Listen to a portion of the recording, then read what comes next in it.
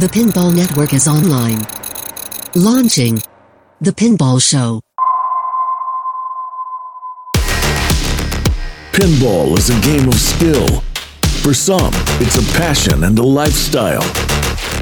It's time for The Pinball Show. It's pinball with personality.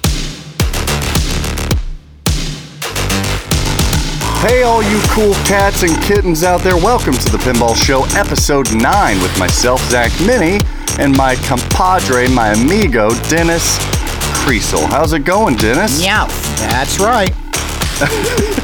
Are you a cool cat and kitten? Apparently I am today, or at least a quasi-cool Pokemon. It's so sad that you don't get the reference because you've not seen Tiger King Nope, yet. That's probably why I did a pointless Pokemon reference instead of referencing the latest drivel coming out of Netflix. I tell you what, though, all of our listeners, they become accustomed to that, though. That's what makes you, my friend. And speaking of making you, it's just you and I now. Yep. Ken Cromwell has exited the building and entered into Elk Grove Village, Illinois for Jersey Jack Pinball. Fowler's out. Greg Bone, I don't know if Greg Bone was ever in, but he's out. It's just you and I, man. Can we hold down the fort here? For today. Are you quitting? I haven't decided yet, Zach. Oh, no. It seems like a great time. A quarantine month seems like a good time to leave. I can supplement your income. Continue. No, that was my one highlight, was that I was the one non-paid shill on the show. I'm the Medicare of podcasting now. Yeah. Well, no, yeah, it's down to you and I. I feel like we're on an island, or we're in a distant land. Are islands in the stream? Is that what we are, Zach? Oh man. Are you Dolly or Penny? Well, I don't know today. I always felt like our relationship, Creasel, is very much akin to a partnership on television that you're very accustomed to, because I had to hear about the Ewoks or the Muffins or whatever the hell that you brought up, the furry things on Star Trek. But you were very much the Mr. Spock to my Captain Kirk. Don't you think that's fair? I don't think you know what that reference means. I think I do. I think that you and I at some point are going to have an epic AMOC battle with the music and everything, and we're going to see who ends up getting off this planet.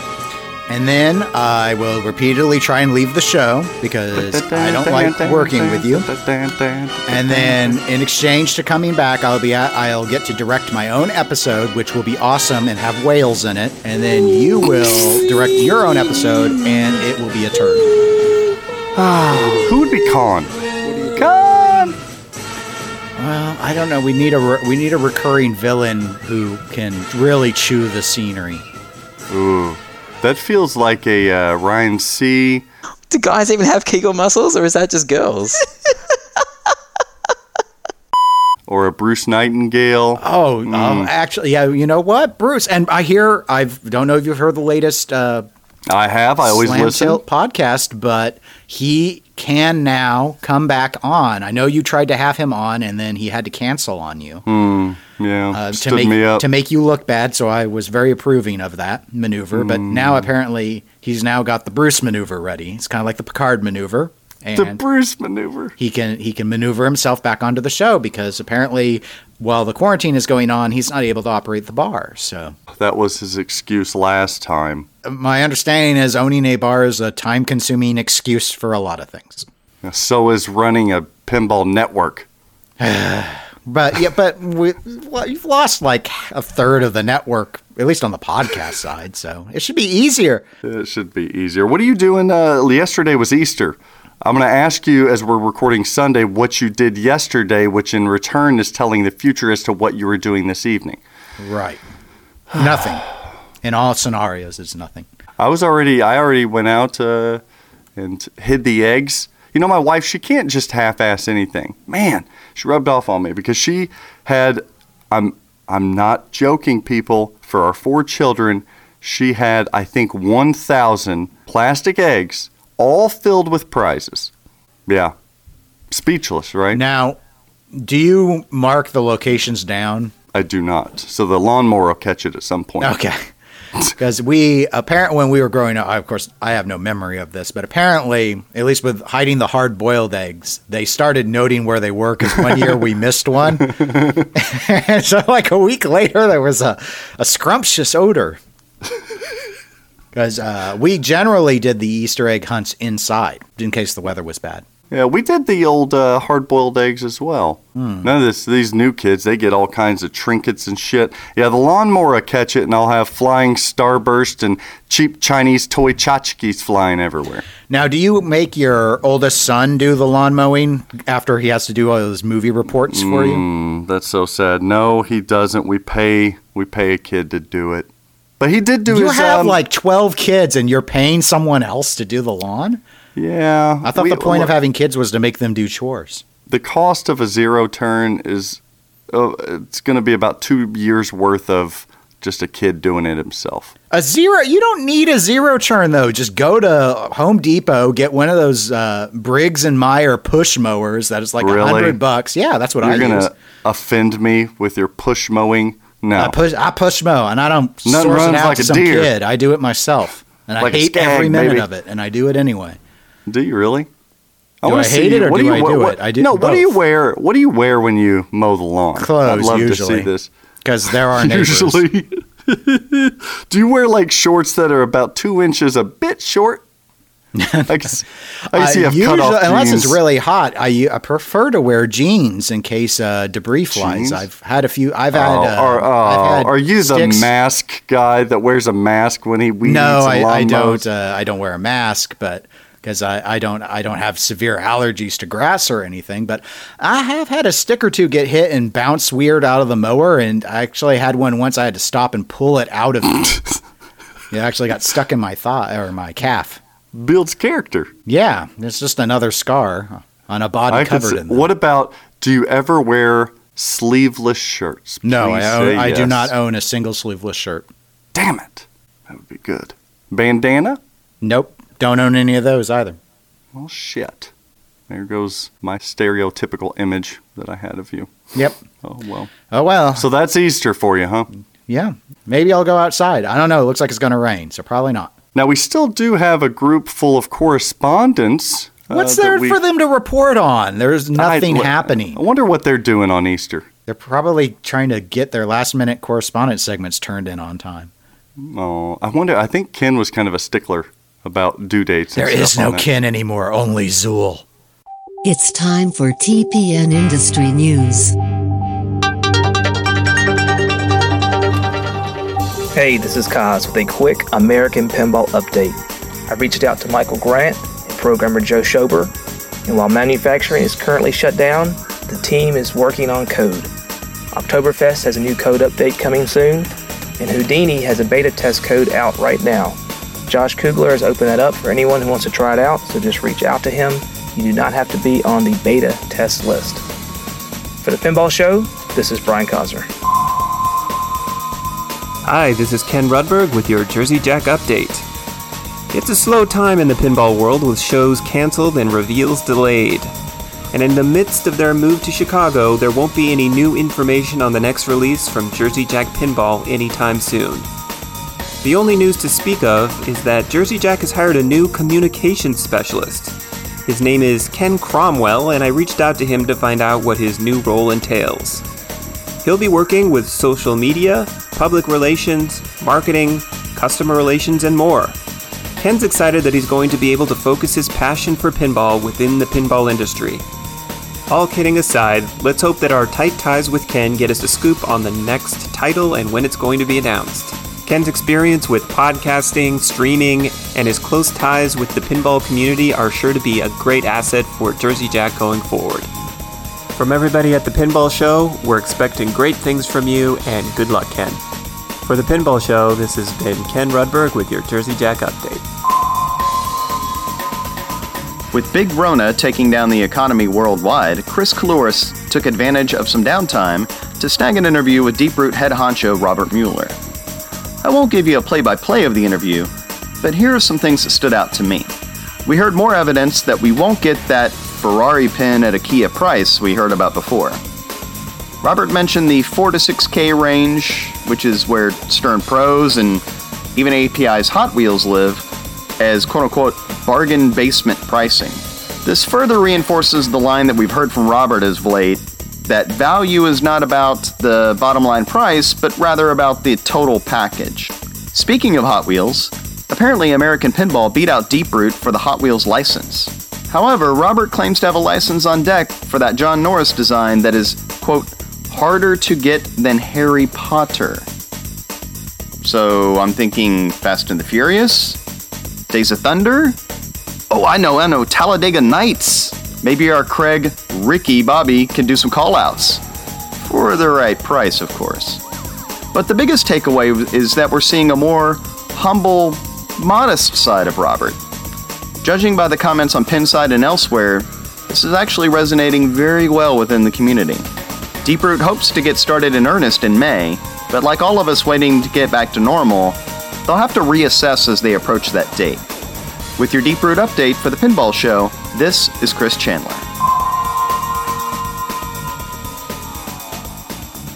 Always great hearing from the correspondents. A little shout out to Cromwell there. Okay, this week we do not have a lot of news, but we do have one top story. Top story this week, Deeproot's Robert Mueller, the principal. Wasn't he the principal? Yes, probably amongst multiple titles, but that's the one I've seen listed before. Operator, CEO, I don't know. Robert Mueller from Deeproot was interviewed on a rather popular pinball podcast. A lot of information came out on this podcast episode, so we're going to sift through some of it. You heard Mr. Chandler discuss a little bit of it in the correspondence segment, but let's push on a little bit further. I've only heard the correspondence segment, so I guess steer this as you need it steered. Oh, that's fair. Okay, so you haven't heard the interview. Nope. I'm going to give you some cliff notes here. I do love notes that are cliffy in nature, much like my protectors.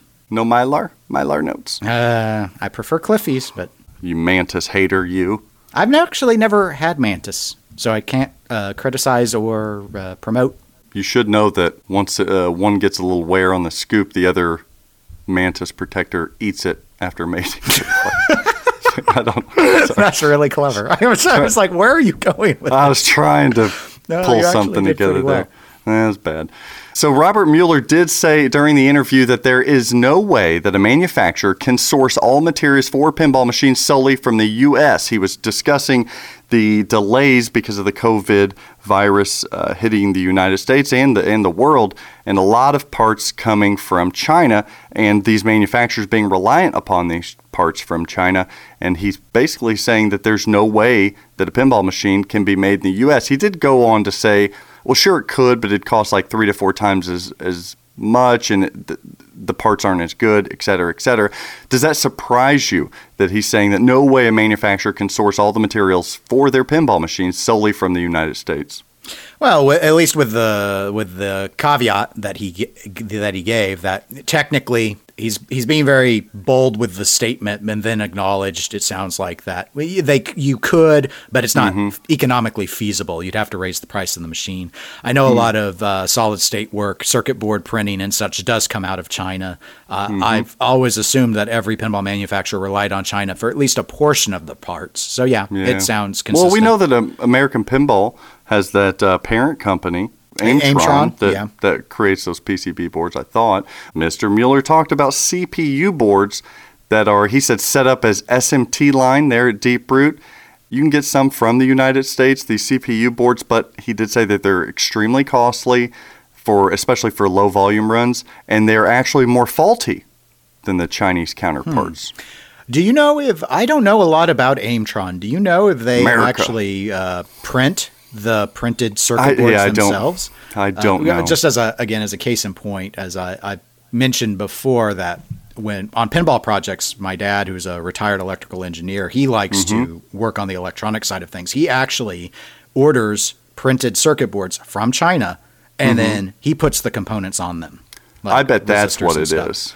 And so I wonder if maybe that's what Aimtron does, because at least when discussing coming up with solutions on certain soundboard things and stuff, my dad will sometimes design his own, and he's like, it's so cheap to just order the boards from China, even though I have to get 25 of them. It's like I'll just buy them in bulk, and then I can put them together and sell what I don't need on eBay or give them away or whatnot. Yeah. That makes sense. Your dad, I got one of his NV ROMs. Oh, yeah, that's right. I won a contest on an EGP, I think. He's actually designed a few pinball board solutions beyond RAM. But he's not Mr. Carr or Kari, is he? No. He does not want to open up a shop. He has no interest in opening up a shop and sell. I think some of his stuff might be over with Big Daddy Enterprises, though. Ah, I see. I want to meet Big Daddy Creasel. Yeah, we'll get right on that. Deeproot's Robert Mueller said he planned on bringing 15 games to TPF, those being a mixture between Raza and other titles. Oh, that's a lot of games. That is a lot of games. So it doesn't sound like he said 15 different titles, but just 15 machines, but more than just Raza. Interesting. The Raza was going to be the production Raza, as well as some other titles. Now, it somewhat contradicts his plans moving forward. He also talked about working with, he said, Jeff, I'm assuming This Week in Pinball Jeff, and having fun with the TPF rundown, giving a clue of an upcoming title. He then transitioned into discussing 3D Space Cadet. Do you know anything about Microsoft's 3D Space Cadet? I have no memory of ever playing it, but I do know a number of people have very fond memories of it, and for some, it was their first introduction to pinball. Yeah, so it was a big one. They were going to try to recreate that. Robert Mueller said the licensing was attempted to be obtained by Deeproot, but it was a mess with EA and Microsoft to get those. And he said the threat of future suits associated with that, they said to hell with it. They rethemed the game. And he said the physics and geometry, very daunting in a physical form. Because I think it was like a pretty super wide body on the computer platform. But he did indicate that Barry Ausler was able to replicate the overall field design, geometry, and existence of that 3D Space Cadet layout. The theme that they're going for now sounds very original, and he said it's never been done in pinball. In addition, on this game, they licensed their own music, and it's going to be the first pinball machine with live action animation, likely to be revealed in, wait for it, early 2021. What is live action animation? I don't know what that means. So I think that's where they avatar it up. They Marvel Comic Universe it up. They put the dots on people, and those people, yeah. So I think that's what the first time that's been done for a pinball machine. I wonder if they got Andy Serkis. Yes, this is my precious space cadet, yes. Is he not the best? Damn it, that guy's good. He is very good. What do you think about them creating a 3D Space Cadet but retheming it to an original theme that hasn't been done before in pinball? I think I don't know. In terms of, I don't know if the new theme is interesting to people. You know, I think theme is a major driver on initial interest. We've discussed that repeatedly. If a lot of people know that it plays a lot like Space Cadet, that would probably be attractive. Well, but it won't be the same. And until people get their hands on it, how do they know that it's like Space Cadet? If it doesn't look like Space Cadet's theme or anything. I think that nobody really gives a shit about 3D Space Cadet as a theme, but it has become licensed because it was the first thing that people played in a lot of situations. Like because I think that there was a version of Windows and it just came with, that was like it was like Minesweeper. It came with this game. So yeah, I think a lot of the draw, if you couldn't do 3D Space Cadet, I would question the value of even doing anything related to the layout. That's what I'm thinking. But again, I don't have a memory of playing it, so I can't tell you if it had a really cool layout or not. I don't know. I don't remember. People for some reason, Robert Mueller's in this bunch. They are unwilling to see the need for licensed themings. To me, Dennis, Whirlwind as a theme doesn't sell in 2020. Earthshaker doesn't sell in 2020. Whitewater doesn't sell in 2020. It sells now really well because it is a theme now, because it worked in the past when licensed themes weren't there.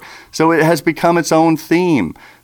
What am I missing? What is he missing? Well, we're going to hear him later on say that he is not convinced and he does not agree with the notion that theme is everything. He's wrong. Okay, well, in terms of that, no, I would have to disagree with Robert's take, at least that Well, I could agree that theme isn't everything, but I think we've repeatedly seen that when it comes to initial interest and sales, that theme is really, really important. And I think we see that with Heist, which, while it has had an incredibly positive response from those that have actually seen or experienced the gameplay. Great point. The number of units that are going to move, I think that's why it was so important for Jerry to get that game at TPF so people could experience it.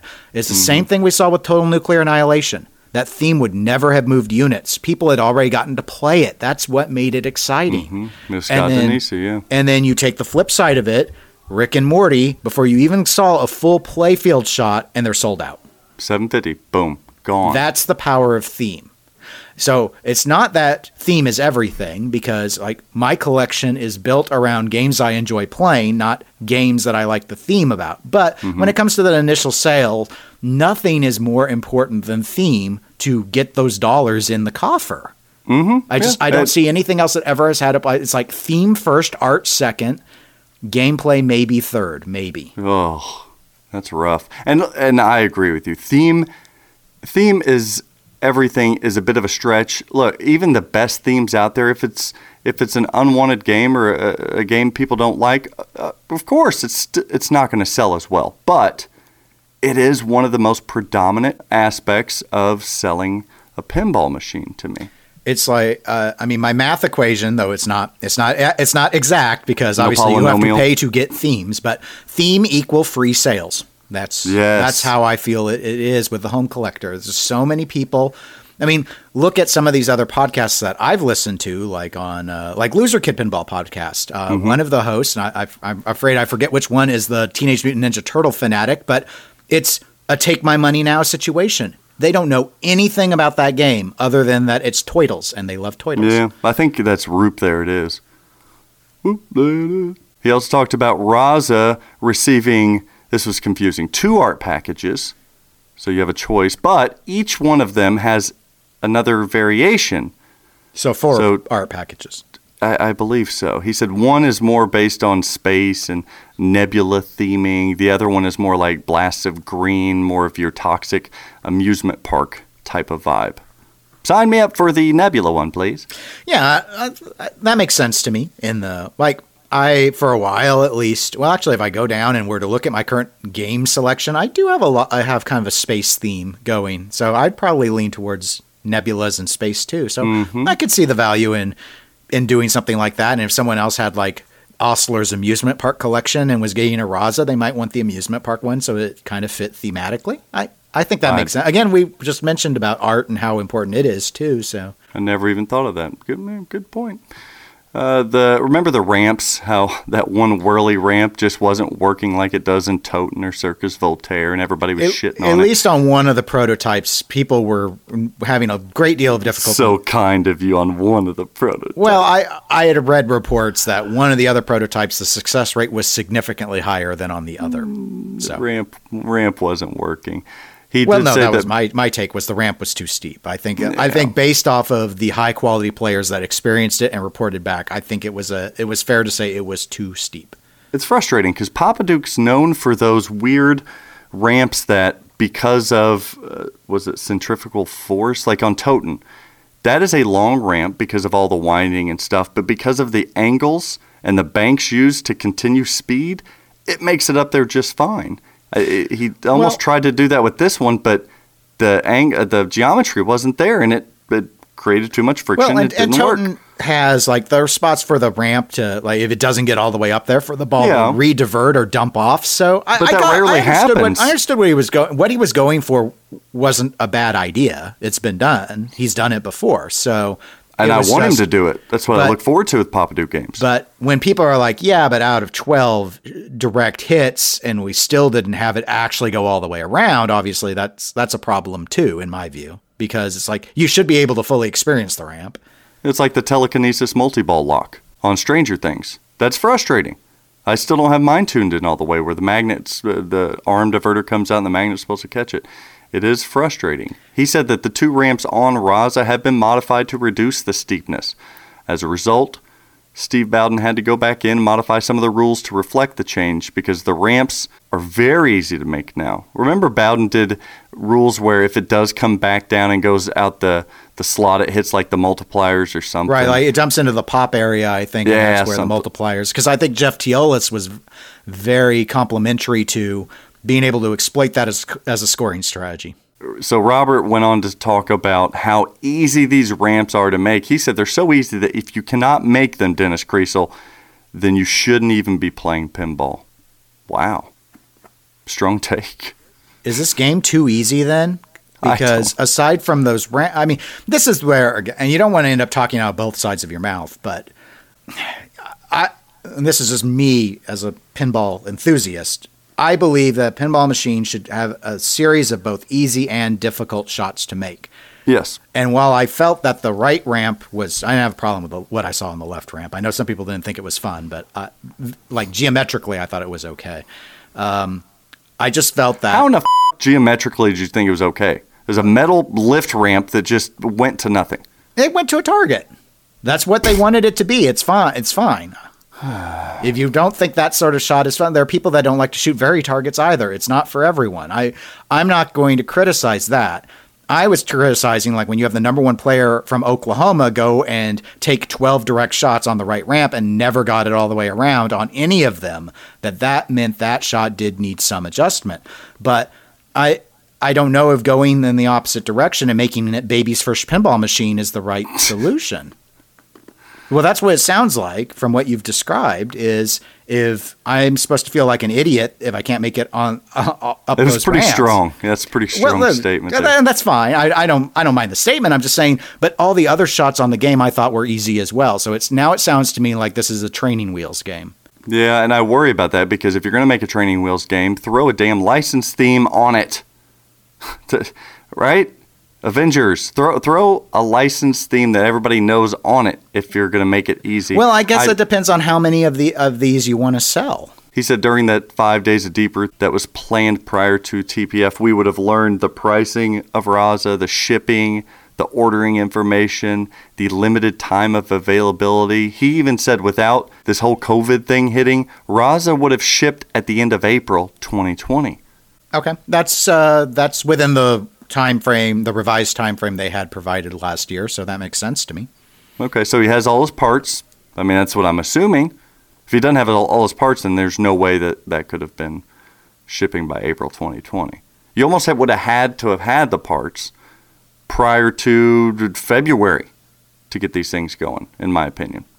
I don't know. Well, I think in an ideal world you would have already, but again, they just said shipping by end of April. That doesn't mean they're all built. So even if it's just, kind of like how if I remember listening about Hot Wheels and how quickly they were able to turn around and get those versions down for that show. That's true. So in that regard, I could definitely see them actually still picking up the parts in March, for example, or maybe early April for production models. You asked how many they were going to make or wanting to make. Mr. Mueller said that he was going to be upset if they had to make more than 500 units of Raza. He said making more would tie them down, but they will if they need to. He said if so, then they're going to have to make a very difficult decision to where they have to cut the orders off. Now, do you think that is true, or do you think that's just a way for him to win either side of an argument?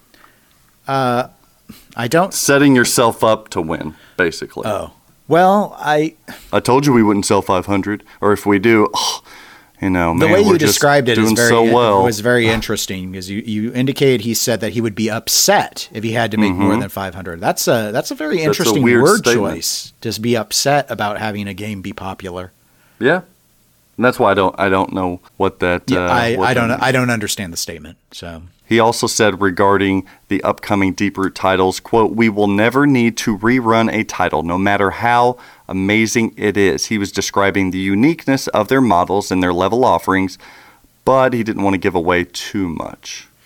That is now that's very different than what I think a lot of people felt the thing that Stern learned, and first, I'll give them credit for being the first at this, was the old ways, the ways of Bally, Williams, Gottlieb, of you never revisit a game once it's off the line. Those companies made very few exceptions, like, gold versions of Addams Family and such.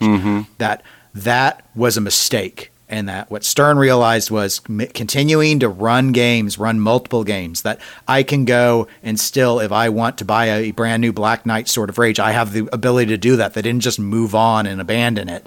That has resulted in more sales. And vaults and everything. Yes. So given this, that they will never need to get the way you described it about the uniqueness of the models and the levels is, I'm wondering if that, when it comes to falling in love with a layout and maybe even the rule set, if this means that they'll rely more on reskins and that you'll be able to get the same, kind of like the home editions with Stern, and that we'll get multiple titles, or Shrek and Family Guy, you'll get multiple titles that are, if you really wanted that Walking Dead layout, we might not run Walking Dead again, but Fast and the Furious is going to have the same layout. So yeah, that would be unique. Yeah, because no one else is again, outside of the Stern kind of home specialty the thing they're doing with just their contractors, where it's like, hey, do you want to have the Wonelli layout or do you want to have the Spider-Man home layout? Those are your two choices. Well, remember people speculated about Jersey Jack Pinball potentially doing that for Dialed In, a machine that was a non-licensed original theme that people love the rules and the layout on, but weren't so hot on the theme. I still think that's a good idea for Jersey Jack Pinball to do. I do as well, because I think it's their strongest layout that they've released.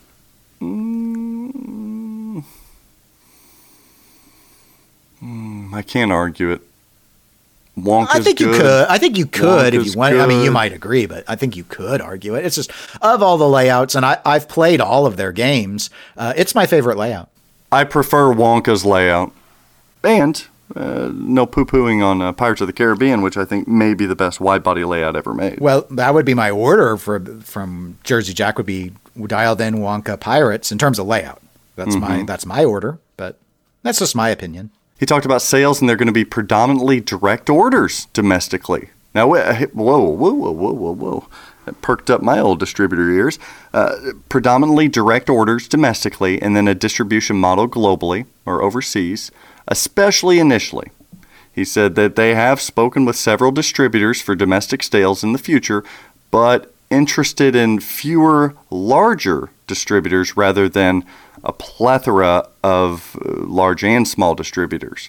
He used the example of he wouldn't be surprised if 20% of distributors are selling 80% of a product. Does he mean like the way the current market works? Yes. Where's Flipping Out Pinball in the percents, Zach? Why don't you open those books up and let me take a look? You know what? I would say that I'm in that 20%. How about that? Oh, well, I guess congratulations on things going so well. I can tell you right now that I wasn't contacted by Deeproot, so maybe not. Maybe not in that 20%. Well, Spooky kind of does this the way this approach sounds to me, where for a while I think you had Pinball Star domestically for a long while as maybe their only U.S. distributor besides the direct. When I bought TNA, I bought direct. Yeah, now they have, I believe, 4 domestic dealers, and then there's kind of some sub dealers and stuff. But yeah, and you can buy direct. I still, like I said last episode, shit or get off the pot. Like, I don't like this model. I'm trying not to be biased as a distributor. Actually, it would hurt me as a distributor if I'm telling people to get off the pot. But if you're going to do sales with distributors, then allow distributors to sell your games. Don't initially take all the orders and then leave the scraps. That's a slap in the face. Does that make sense? Yeah, no, I get it, because like the multimorphic thing. Well, and I've wondered how it worked with multimorphic or even Spooky. I've wondered how profitable is it for distributors to really partner with them when so many of the games are sold direct. Yeah, now I don't harp on JJP because they sell direct as well. I forgot that they did.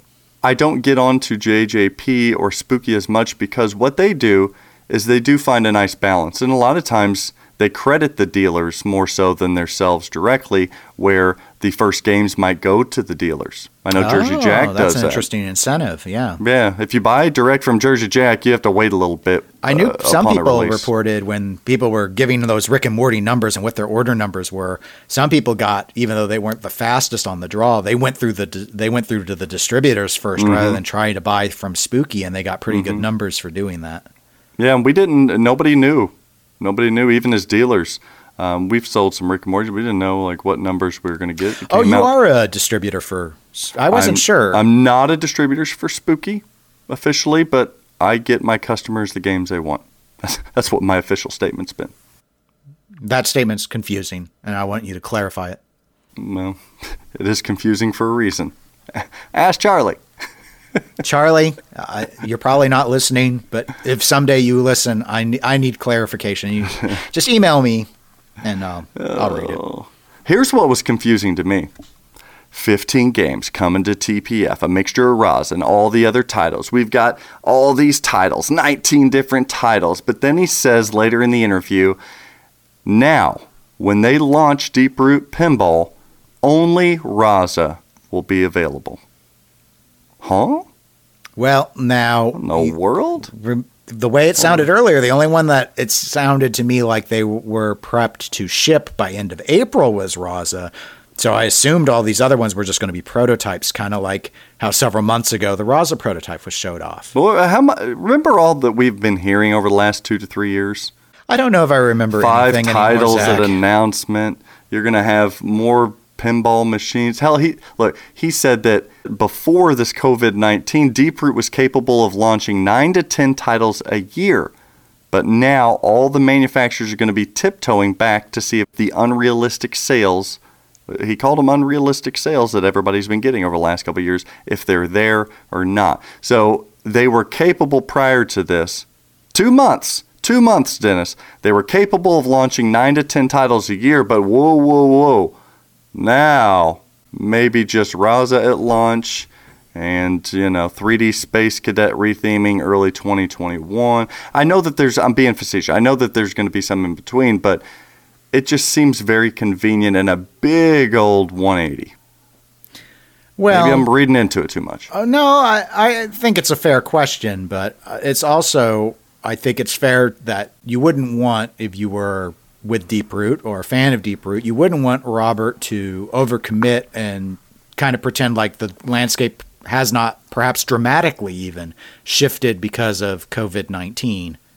We really, the reopening of the economy and the ability for manufacturing lines to get started back up and the willingness of consumers to spend on luxury toys, I don't think it's going to be as robust as it was. I think this is going to be a slump year. So because of that, they may have decided that they need to get a lot more conservative. Do you think they can afford to only announce one machine this year? They're paying a lot of people. Outside of Stern, apparently that's what everyone else does, is announce one game a year if you're lucky. But they announce things like Rick and Morty or Willy Wonka, not Retro Atomic Zombie Adventureland.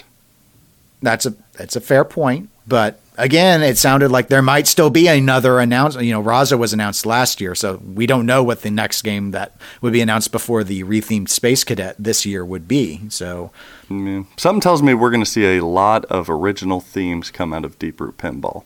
Well, if you're producing a lot of titles, I think that can make a lot of sense. With regard to code development on Raza, Robert Mueller did say to him, code completion is very nebulous. You don't know what that means. He said that their codes updates are not going to be anything like a 0.94, no indication of how far along in this they are. He did say that 2 modes were coded by late March on Raza. 2 modes were fully coded. He said now Bowden's working on, and the coding team's working on about 6 to 8 modes total. It's going to be difficult, he said, to play through 2 full modes on Raza with 3 balls and an extra ball here or there. So now we're going back on, that would indicate that this is a difficult game. You only get through 2 modes and 4 balls? Or the modes are very long. Man, what an enigma this all is. These words just...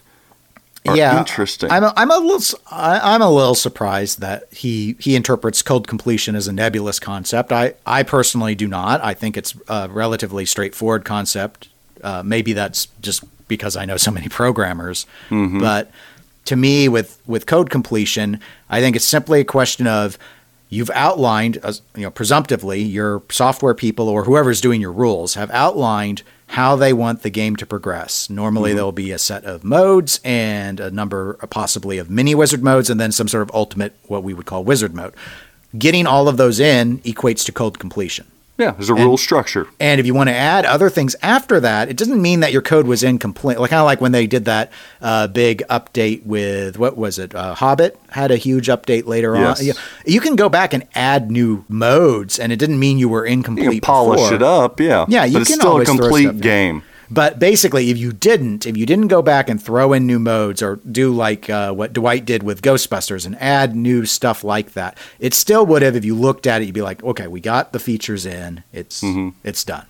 Jack Guarneri from Jersey Jack Pinball was recently interviewed on the Extra Awesome Pinball Show, and he said that Jersey Jack games, they don't leave until Super awesome. Thank you. Super awesome pinball show. They don't leave until they're pretty much code complete. It's all subjective. It's an interpretation. So I guess I kind of get where maybe I should have to walk my statement back a bit. Perhaps what he means by code completion is nebulous is that he thinks that the different manufacturers have a different definition of what that is.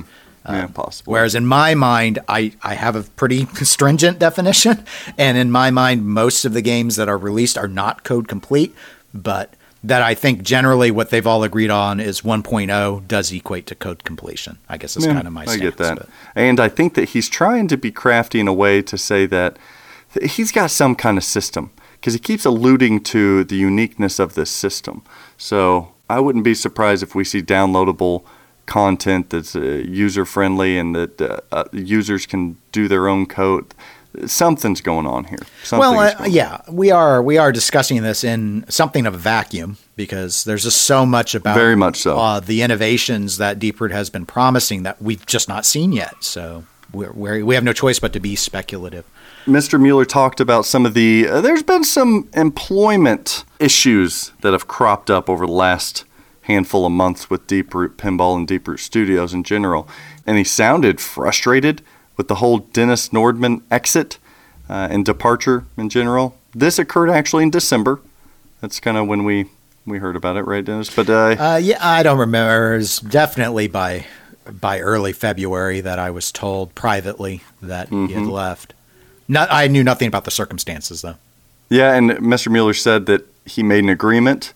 It sounded like a verbal agreement with Mr. Nordman to not discuss their differences publicly.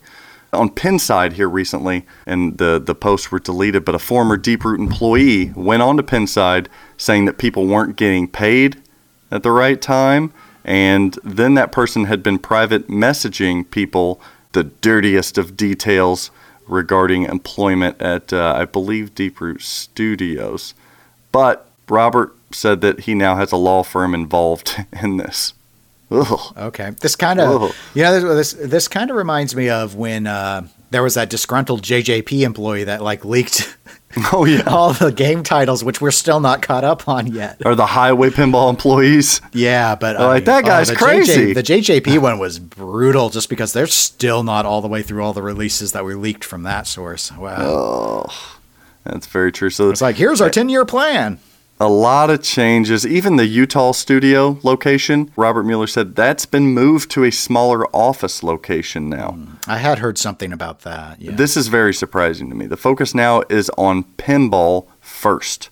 AR, VR, the other mediums that they were discussing, animation, that's actually taking a back seat. Sounds like the Utah studio has significantly downsized over the last handful of months. If I were guessing and you're trying to make money, I would have thought those other avenues might be more advantageous than pinball, considering how saturated pinball can appear. But no, they're going all in on pinball. Or the cynic in me is like, well, maybe he's just saying that because he's talking to a pinball podcast. What is going on at Deeproot? Changes. changes.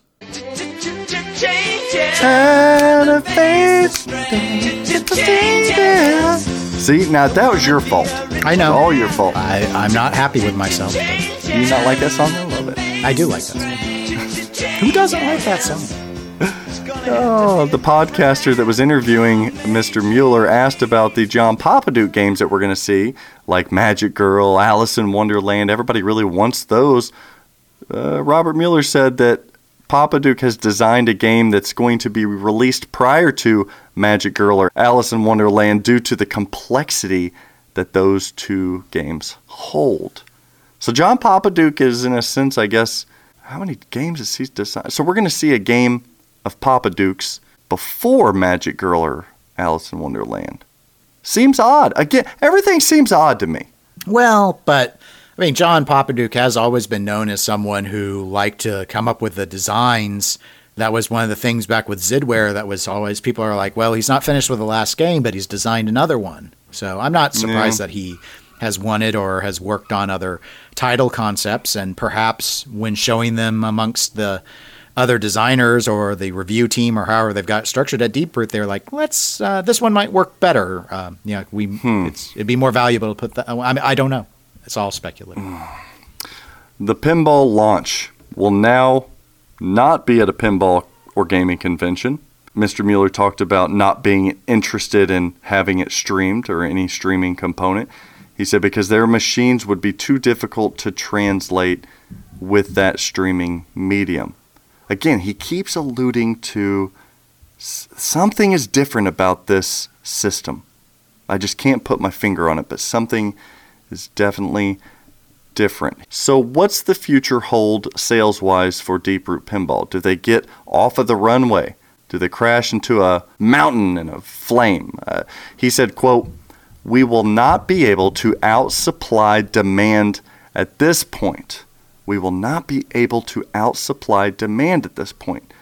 Now, to me, that's a troubling statement. He then also says, quote, "I could really care less about people playing it," end quote. He thinks people are going to connect with the message of his brand and his company, which will then lead to the purchase of a pinball machine and more specifically a Raza. He said he's not really interested in getting people to play Raza before they buy it. He said once Raza goes on sale, they're going to sell fast and people are going to have to purchase it quickly without playing it. That's not an option here.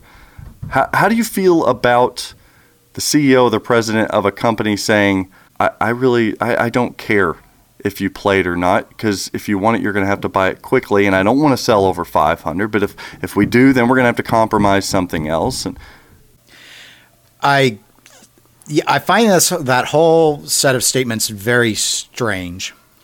And strange is nicer than contradictory, so go ahead. Well, in a way, it complements some of what we discussed earlier about the not wanting to sell more than 500 Razas. Mm-hmm. That's why I don't think it's a complete contradiction, though.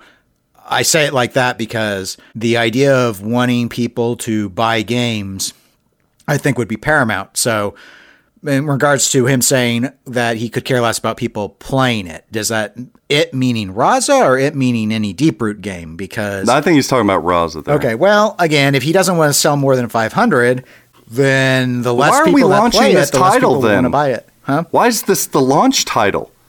Isn't a company supposed to be excited about their launch titles? I know that's how video games are. I don't understand, because it sounds like taking all this in. To me, it sounds like Raza isn't a believed in game and they just want to move past it.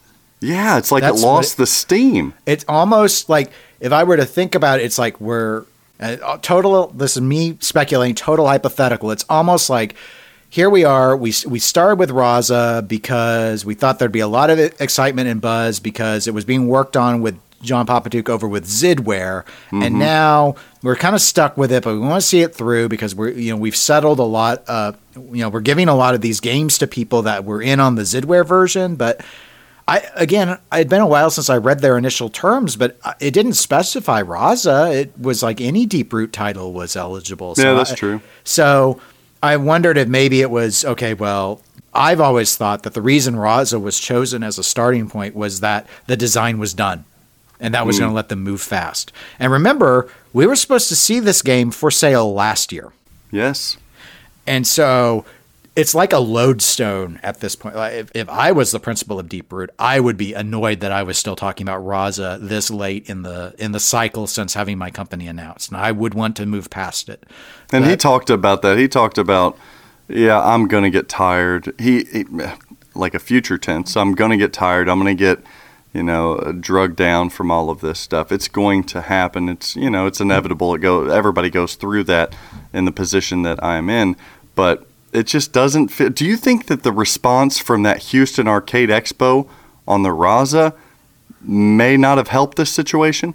Yes, I think that's possible, but I would say that the Houston response to Raza was relatively mixed. It wasn't entirely negative. There was a lot of annoyance with that one ramp. I thought that the rest of the game was either received moderately or fairly, it depended on who you asked. But yeah, and that's my point. I think depending on who you asked, because it sounded like the people that didn't play it were excited, and the people that did play it didn't feel mixed there. Well, it depends. Maybe that might just be my perception. Like Jeff Teolis was very complimentary to the game. I know he looks at it more from a rules perspective, and maybe that he saw stuff in the software that he was willing to forgive the layout for example. I don't know. We'd have to ask Jeff, but now he is included. To be fair, I get shit all the time, so I'll hand it out as well to balance the point here. He is included in the voiceover. He has helped produce some of this game. Having said that, Jeff Teolis is very trustworthy and very honest. He is a friend. So I would think he would tell the truth, but may not be my first person to listen to regarding, what this game was like. That's a fair point. And I know so few people who have had hands-on experience with it. I don't have a lot of other names I can throw at you that can say anything on it. But we will not be able to outsupply demand at this point was another quote you mentioned. So I don't know if that's like a sales thing, or like it's going to be so popular there's no way we can produce enough supply, or again with the prior discussion and the COVID-19 and responding to all of that they just recognize we're going to have such a struggle getting all the parts we need that we won't be able, like, even if the demand is under 500 like we want it to be, it's still going to be a struggle. Which it's not a good position to be in, I would think. If you were in charge of deciding how many Razas to make, would you leave it open-ended? Would you make it limited? And if you were to make it limited, how many units would you make? Given what Robert has said, that he doesn't want to sell more than 500, I would definitely have officially capped it. Would you cap it at 500 with the fear that it might not reach that? Yes, I'd capped it at 500. Like if he would love to sell 500, but he doesn't want to sell more, then that's the cap. Who cares if you don't sell them all or not? Because maybe the nice thing about that is, if that's what you think you're going to get, if that's what you're prepared to order enough parts for and everything, having that cap might help move some of the units. Okay. And if you don't get enough demand and you're not going to order all the parts at once, nothing says you have to build 500 of them. You can end up just going, okay, it's 382. That's how many it was. So we're just cutting it off. Yeah, but then I think that Raza, because of the title it is, because of the lore that it has associated with it, with John Papaduke, etc., this is not going to be pinball for the masses, to follow their message phrasing, their slogan, their brand, if you will. This is 180 degrees from pinball for the masses. To me, this theme does not, and this game's history does not scream, hey, throw it into your game room there, Bill and Susie, for the kids. This is it feels like a rare collectible than anything. I would place this unit, I would honestly do one of the two things. I would place it, capping it at 100 units at $10,000 a piece, or I would do 200 units at $8,500 a piece. They know better which one of those scenarios makes more sense sales-wise, because they've played the game, they've seen the game, they know how innovative it is. based on my optics and what I can see from the outside looking in, give me 100 limited units because that's who's going to want this game. Because from overhead, when I see this game shoot, I don't think it's going into a home because it's a great shooter. It's because it has lore and we can keep it rare. That's my take. Well, I can see the value in doing it like that, but they may need to move more units than that. That's scary. That's scary if that's true. But we're behind contingent schedule. upon Raza. I'm using we like I'm with them. They're behind schedule by over a year. Mm-hmm. And things are going to probably, in my opinion, be slow now because of the mitigation strategies that we're doing in response to coronavirus. It's just not an ideal time to try and launch a product, period. So... and if you're not doing it at a show, you're not going to do it at a convention, you're not going to do it via a streaming, how in the hell is the world going to see this? Because again, this is a niche theme, and this is a company that hasn't produced anything.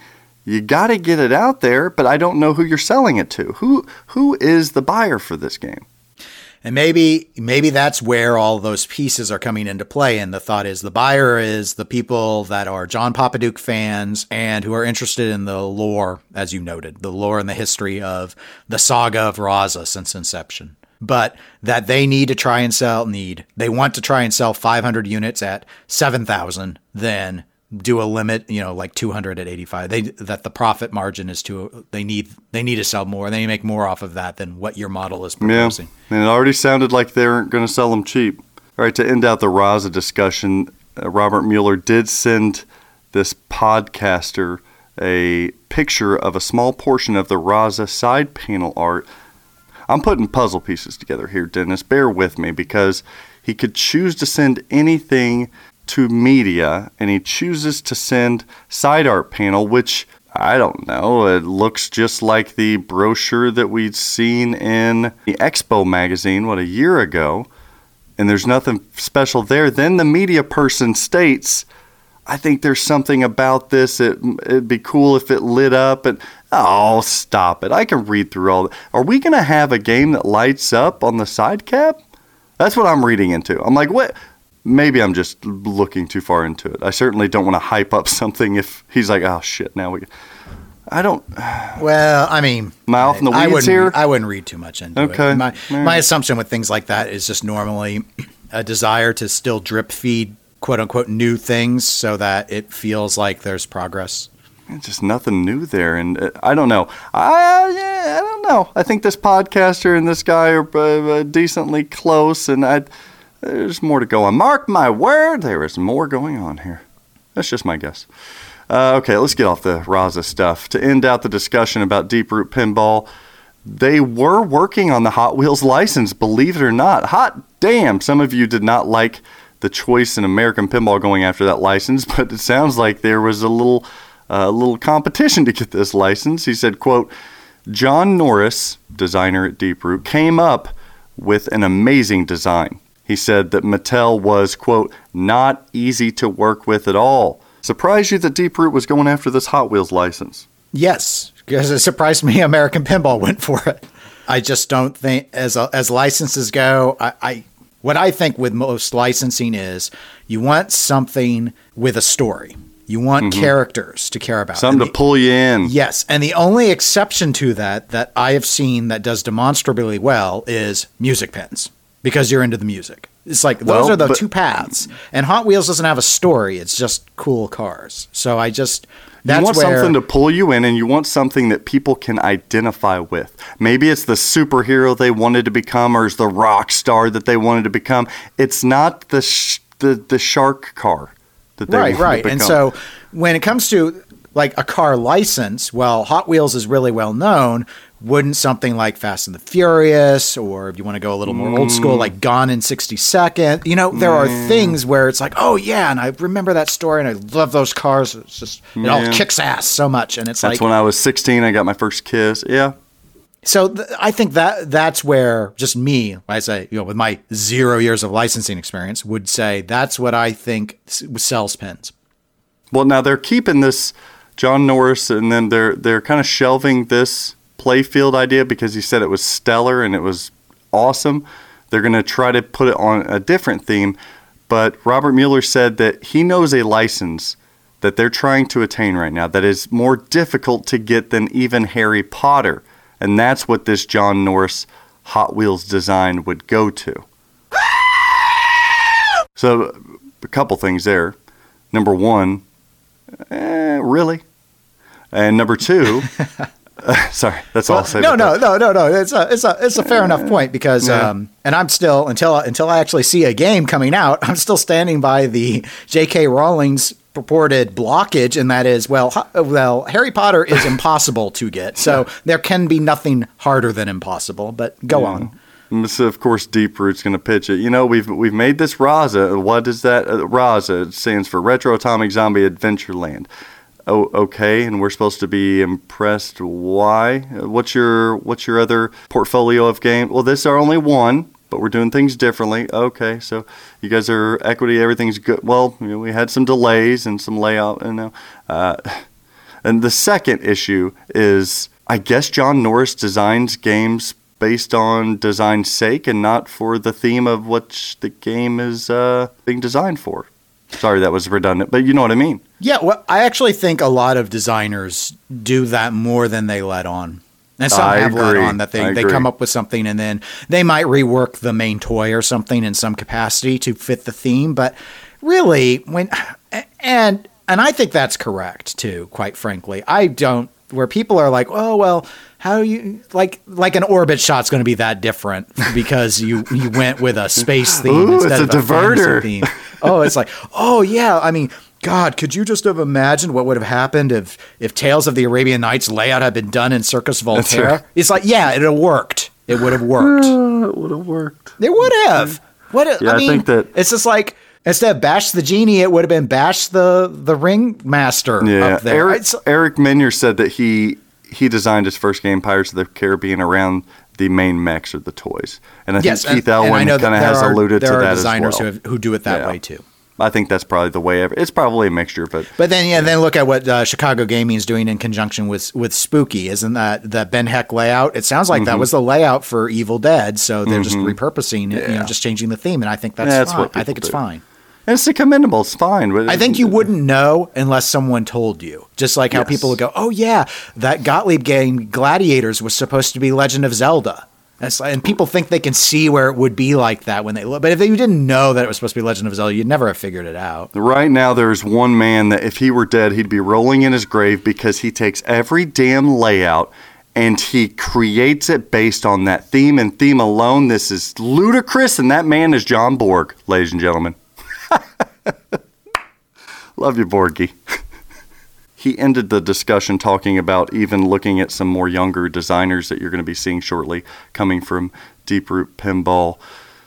Oh, time will tell. We're going to have to just wait and see, as my buddy Bobby says. And all of you who are snarling at me at the beginning, not citing Chris Couleris, a.k.a. Kaneda, for this, the entire interview was conducted by Chris Couleris from Kaneda's Pinball Podcast. He's the one that interviewed Deeproot's Robert Mueller. I just wanted to bust his chops a little bit because he was giving my boy Dennis Kriesel a tough time about not citing his previous report about, was it Nordman leaving, I think. But Dennis doesn't follow Kaneda on Facebook or listen to his podcast, so he wouldn't know to cite him in that regard. So I was just busting chops there. He was upset. I cited my source. I know you did. I heard it on Pinball News, Pinball Magazine. In fact, I think I even had a link to the episode I heard it on. I try and always cite where I find out about things. That's why I was giggling whenever he posted it on Facebook. He was like, okay, Dennis Kriesel, you need to cite me. I'm like, Dennis doesn't follow any of your stuff, so he couldn't cite you if he did.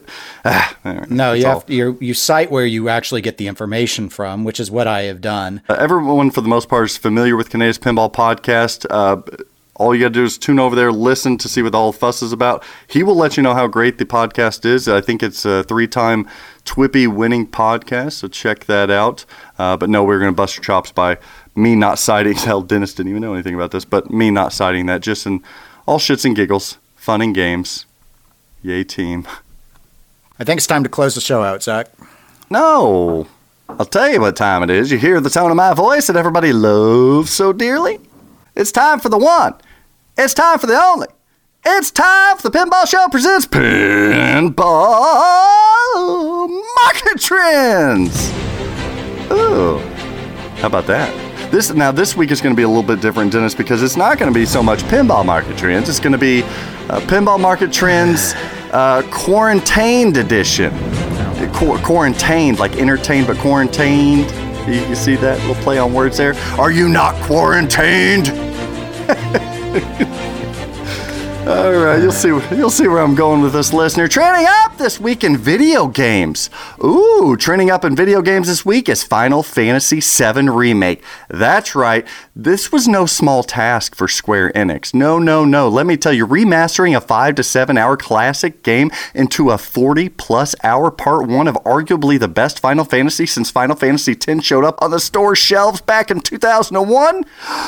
Yeah, look, sure, it feels at times a bit Kingdom Heartsy, right? And yes, they axed our beloved turn-based ATB style of combat, or active time battle combat for all of you that have been living under a Midgarian rock.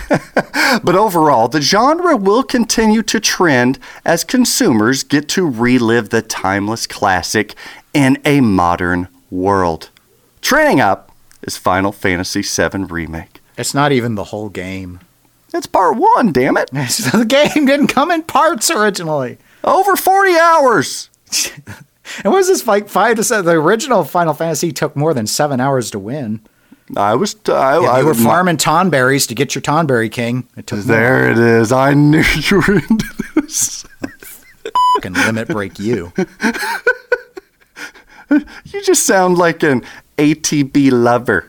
You're just so mad that they got rid of it. Systems they ever did. They changed the combat system every game, but boy, it was one of the best ones they'd ever come up with. I don't know. Some would say this is better, but I'm going to equip my materia. I'm going to go fight Ruby and Emerald Weapon. I was a champion Chocobo breeder, racer.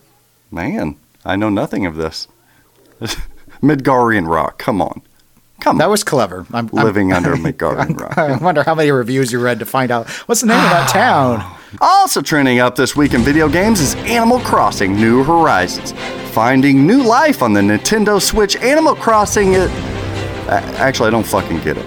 So I'm not going to go into synopsis. I don't fucking get it. I don't know why you guys are playing this game. It looks stupid. I don't get Fortnite. I don't get this shit. It's like People Sims, say but it's really cute. Zen. It has pinball machines in it. Maybe that's why. Look, I don't get it. Keep it. It's trending up. I'll give you that. But my interest in it, no, all-time low. I don't understand. I think the plot is you go into debt to a raccoon and you sell tarantulas to pay your way out of it. Oh, man. Wow. And they say pinball podcasts are nerdy. They are.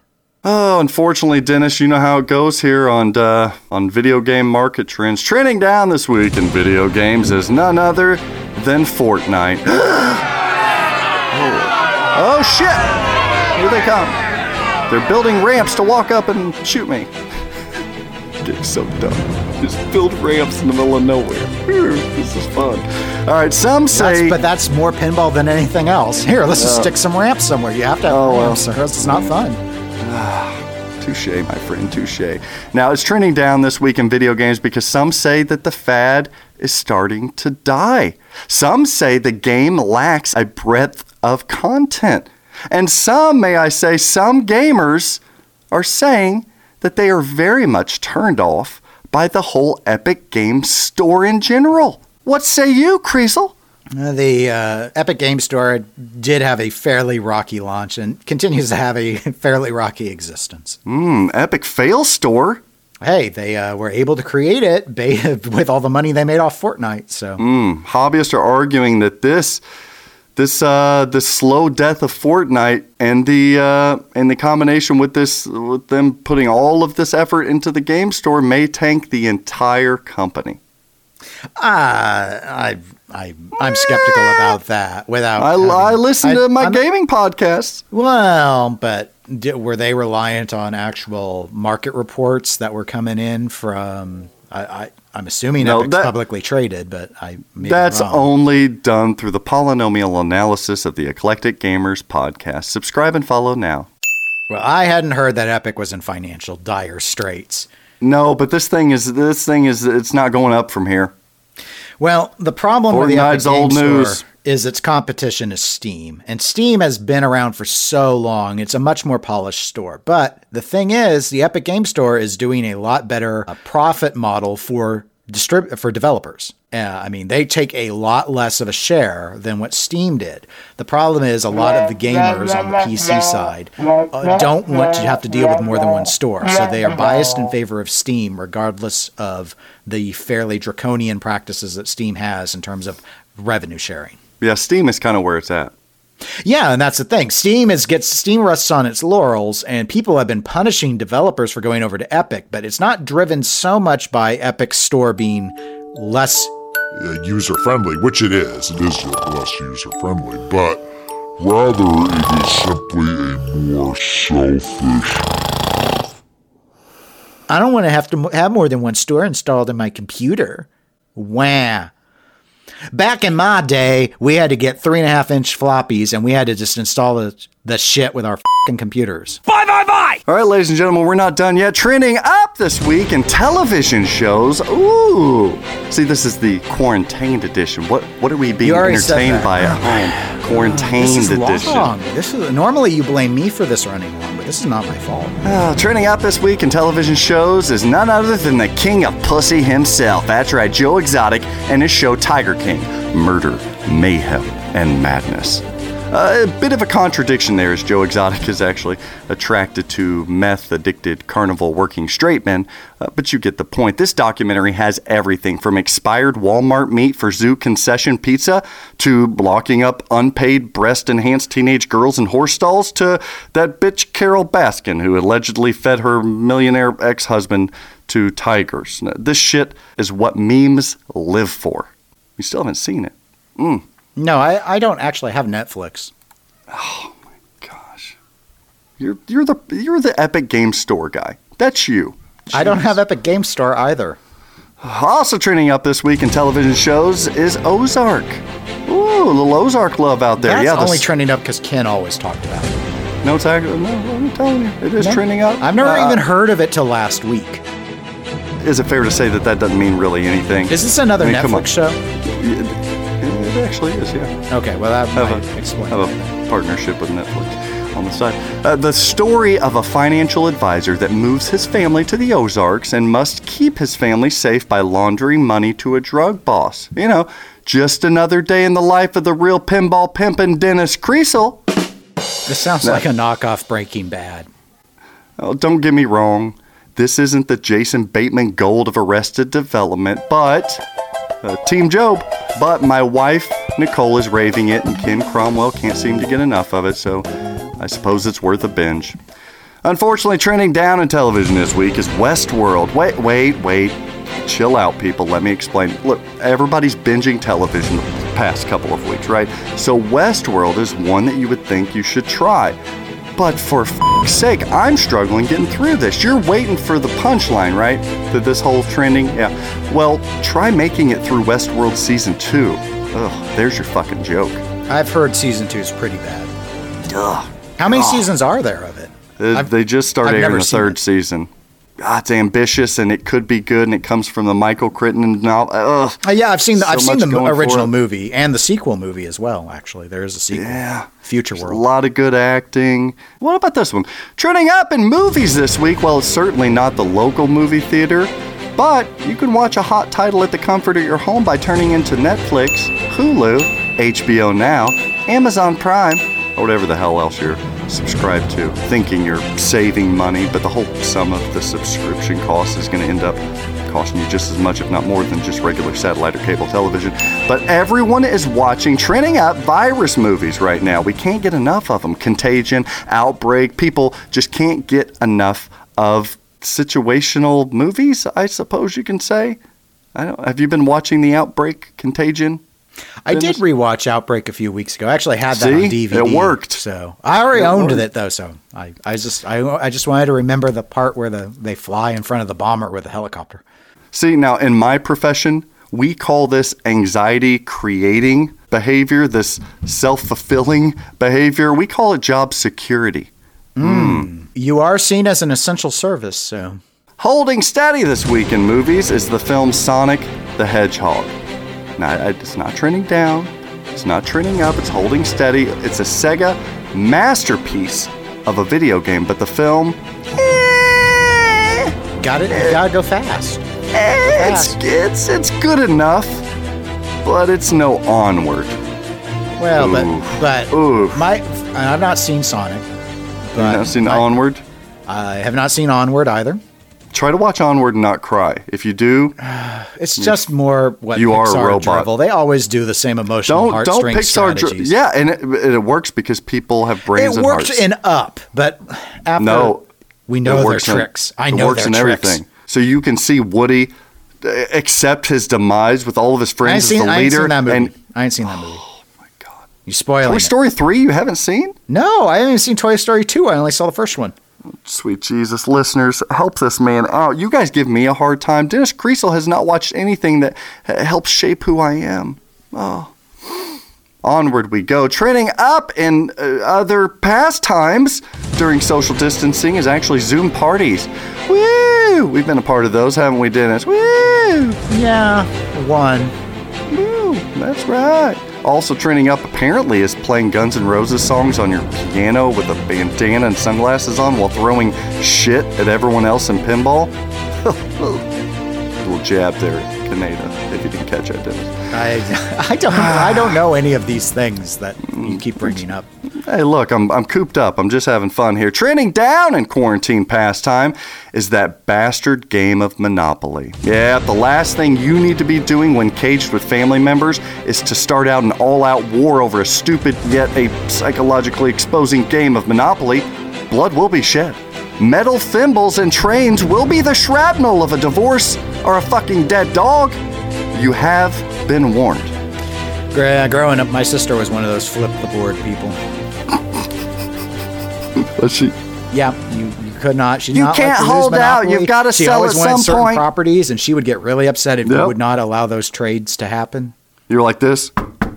Hello, McFly. It's called fucking Monopoly. I think I did the trades because she didn't. She picked the properties based off the colors she liked, and they weren't the good ones to hold. So I think I usually did them. Sweetie, loving purple and light blue. Yeah, the strongest characteristic in this game. I was like, yeah, give me Marvin Gardens. I'll give you this stuff. That's right. Get you your Baltic Avenue. Yeah, there you go. Bye. And that was your Pinball Show presents Pinball Market Trends Quarantained Edition. Quarantained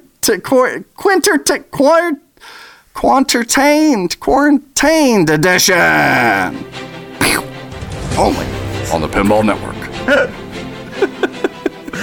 Oh, that sucked. All right, crazy. Look, everybody's gone. It's just you and I alone in the house. You know, so that things don't get weird, I've created a new segment here for the Pinball Show. Is that okay with you? Not really.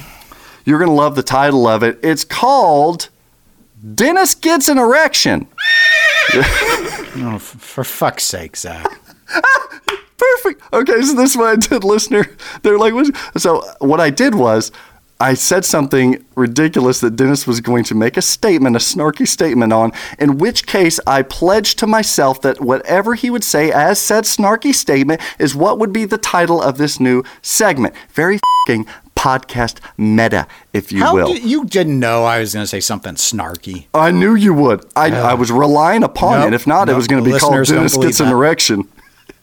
So this new segment's called, for f***'s sake, Zach. And what we're going to do in this new segment, I'm going to tell you a little story that I experienced this last week. This was a story, and that title's fitting, for fuck's sake, because I told myself the same thing as a reaction of what I did and what happened to me last week. It's a very shameful and embarrassing story, but it's just too good to keep to myself. It's humility, baby, and it's all out on stage for you, listener. So buckle up, get ready for the story of a lifetime as we dive into, for f***'s sake, Zach. Now, listener, know that Dennis Kriesel has not heard this story yet, so your reaction is going to be at the same time as his reaction is. Here we go. This last week, the move is already done. All the construction is done in our home. New kitchen, new bathrooms, new everything besides the basement where I put all my games and stuff, but whatever. Nor here nor there.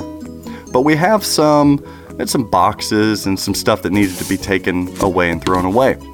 Now, my in-laws, my mother-in-law, my father-in-law, were here helping us load up the truck to take to the dumpster, right, as people do. So as my mother-in-law, my father-in-law, my wife, and myself loading boxes, an old toilet because we replaced a toilet, a dresser, that kind of stuff, right? You've been in that situation, am I correct, Dennis? Yeah. So this is the dump run, basically? Yeah, basically a dump run. But this next situation you may have never been in, because what we were doing, so we were loading up, I was bending over, got that, loaded up, okay, got this, loaded up, and I do this with my wife, and I might catch a little bit of heat for it, but a lot of guys out there do it. It's a little tushy squeeze or pinch. You've heard of guys doing a little, yeah, a little tushy. So my wife, I do this to, I go down for a box, load up, go back down, and I turn, and I see this big, beautiful ass right there. It wasn't really big, it was just a beautiful ass right there. So I went to, because my wife wears these leggings, the spandex, and pinching a cute butt or a thigh with those leggings, it's even better. It's like the candle in the cake. So I go up and I pinch just a little beep boop, just a little, just a little boop, like a squeeze. It wasn't perverted. I didn't go undercarriage. I didn't go. It was like top of leg. 15 degree inner thigh up towards the buttocks cheek, but not down south there. So you get the area, Dennis. You've painted a visual. Little tug. Okay. So nice firm touch, and I come back up and I realized I just squeezed my fucking mother-in-law's ass. I swear to God, I swear on everything. And my father-in-law was standing right there. My mother-in-law just received the pinch in of, and my wife was nowhere to be found. Ladies and gentlemen, what do you do in that situation? It was a total squeeze. Didn't realize it until it was already said and done. Very much shameful, but it happened. And I tried playing it off. Oh, Sherry, I'm sorry. I just grabbed your ass and I thought you were Nicole. Maybe that's I was thinking to myself, maybe that's a compliment because she's 30 years older. I'm so sorry. And it was a good laugh and an awkward moment, but way too good not to share to everybody that I, Zach Minnie, not willingly, I didn't know it, but I grabbed the inner thigh of my mother-in-law. Taught me a very valuable lesson, Dennis. You know what that is? Maybe not to just randomly grab your wife's ass? Well, that I could see where you're coming from there. No, I learned that Nicole's ass is going to mature quite well, if I don't say so myself. Thanks, I'll be here all week. And that was for f***'s sake, Zach.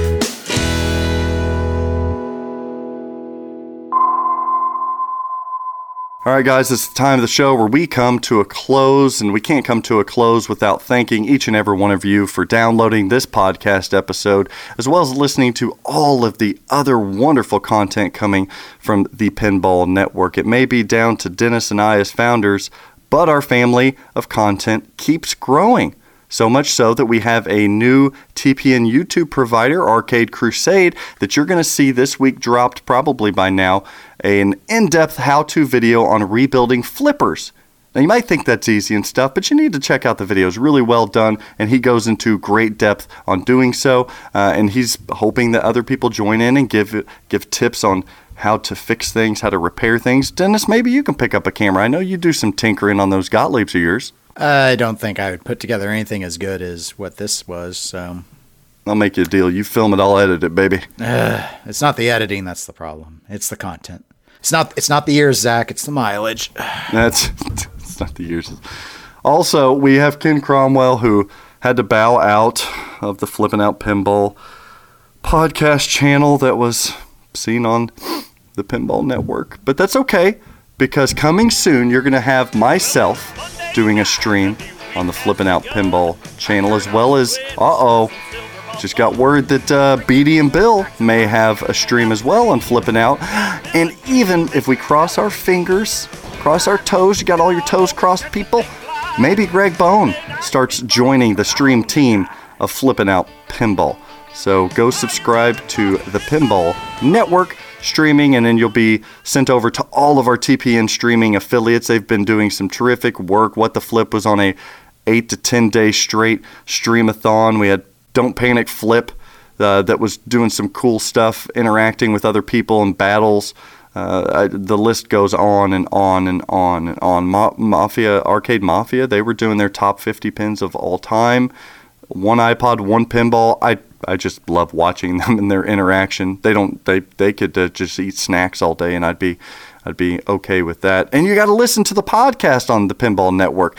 The most recent Final Round Pinball podcast, Dennis, I know you listened to it. They welcomed guests Ed Robertson from the Bare Naked Ladies, as well as Phil Grimaldi, to talk about some streaming. Yeah, both of those interviews were really entertaining. Oh, they're so good over there. They are so good. Dennis, can you let people know in between now and the next time they hear your sweet, sultry, luscious voice, where they can reach out and speak with you Yeah, no, I don't speak with people, so that's not going to happen. But you can email me, eclecticgamerspodcast@gmail.com. Tony and I both monitor that email, but if it's for me, it will get to me. Do not worry. No. I'm sure that Dennis would love to be included in your next Zoom party. Go Probably ahead and not. I'm working 80-hour weeks at this point. Dude, you have been hit up pretty hard with all this stuff. It's just been a mess. So you can catch me, Zach, at the pinballnetwork@gmail.com. You can also catch Dennis there. Check out the new Straight Down the Middle pinball episodes at SDTM Pinball over on YouTube. You can email us there at sdtmpinball@gmail.com. And if you're ready for the new pinball machine, it's calling to you. You know what title it is, Dennis. Do you know have any still? I do, absolutely. What you want? I got it. Where's Hot Wheels? Hot Wheels should be on its way shortly. Taking orders for that right now. You want a Stranger Things, Pro, Premium, LE, boom, got you covered. Iron Man, boom. Newest Vault from CERN, got you covered. Absolutely. I do like Iron Man. You want Jurassic Park Pro, boom. Premiums, I'll do a pre-order list for that one. If you're needing an Escalera, now's the perfect time to get yourself one so you can learn how to use that and get all of the heavy stuff that you're quarantining from staircase to staircase. Get it now at Flippin' Out Pinball. You can check us out on the website at flippinoutpinball.com. Email me at Zach, Z-A-C-H, at flipthenletterin.outpinball.com, or hell, call me at 812-457-9711. Do us a favor, that if you like this podcast, if you're loving what we're doing over here at the Pinball Network and the Pinball Show, give us a review, give us a rating, and we'd much appreciate that. If you got any crap to say, come on. Share the love. Don't share the hate. Where's our Puppets show? Oh, I think it's in the works, man. Okay. I think it's in the works, and it's going to be a good one. So as a tribute to our great friend, Ken Cromwell, for Dennis Kriesel, I'm Zach Minnie. Have a good afternoon, evening, morning, swing and a miss. Where's Bill? And always practice safe pinball and quarantined. It's entertained. Quarantined up. So long, everybody.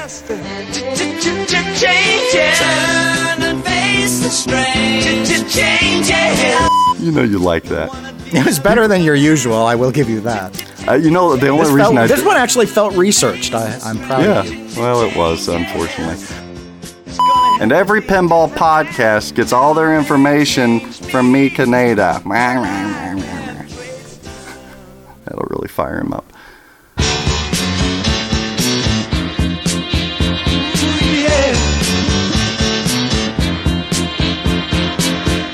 Watch the ripples change the size, but never leave the stream of warm and permanent sand. So the days float through my eyes, but still the days seem the same. And these children that you spit on as they try to change their worlds are immune to your consultations. they're quite aware of what they're going through. Changes. Turn and face the strange. Changes. Don't tell them to grow up out of it.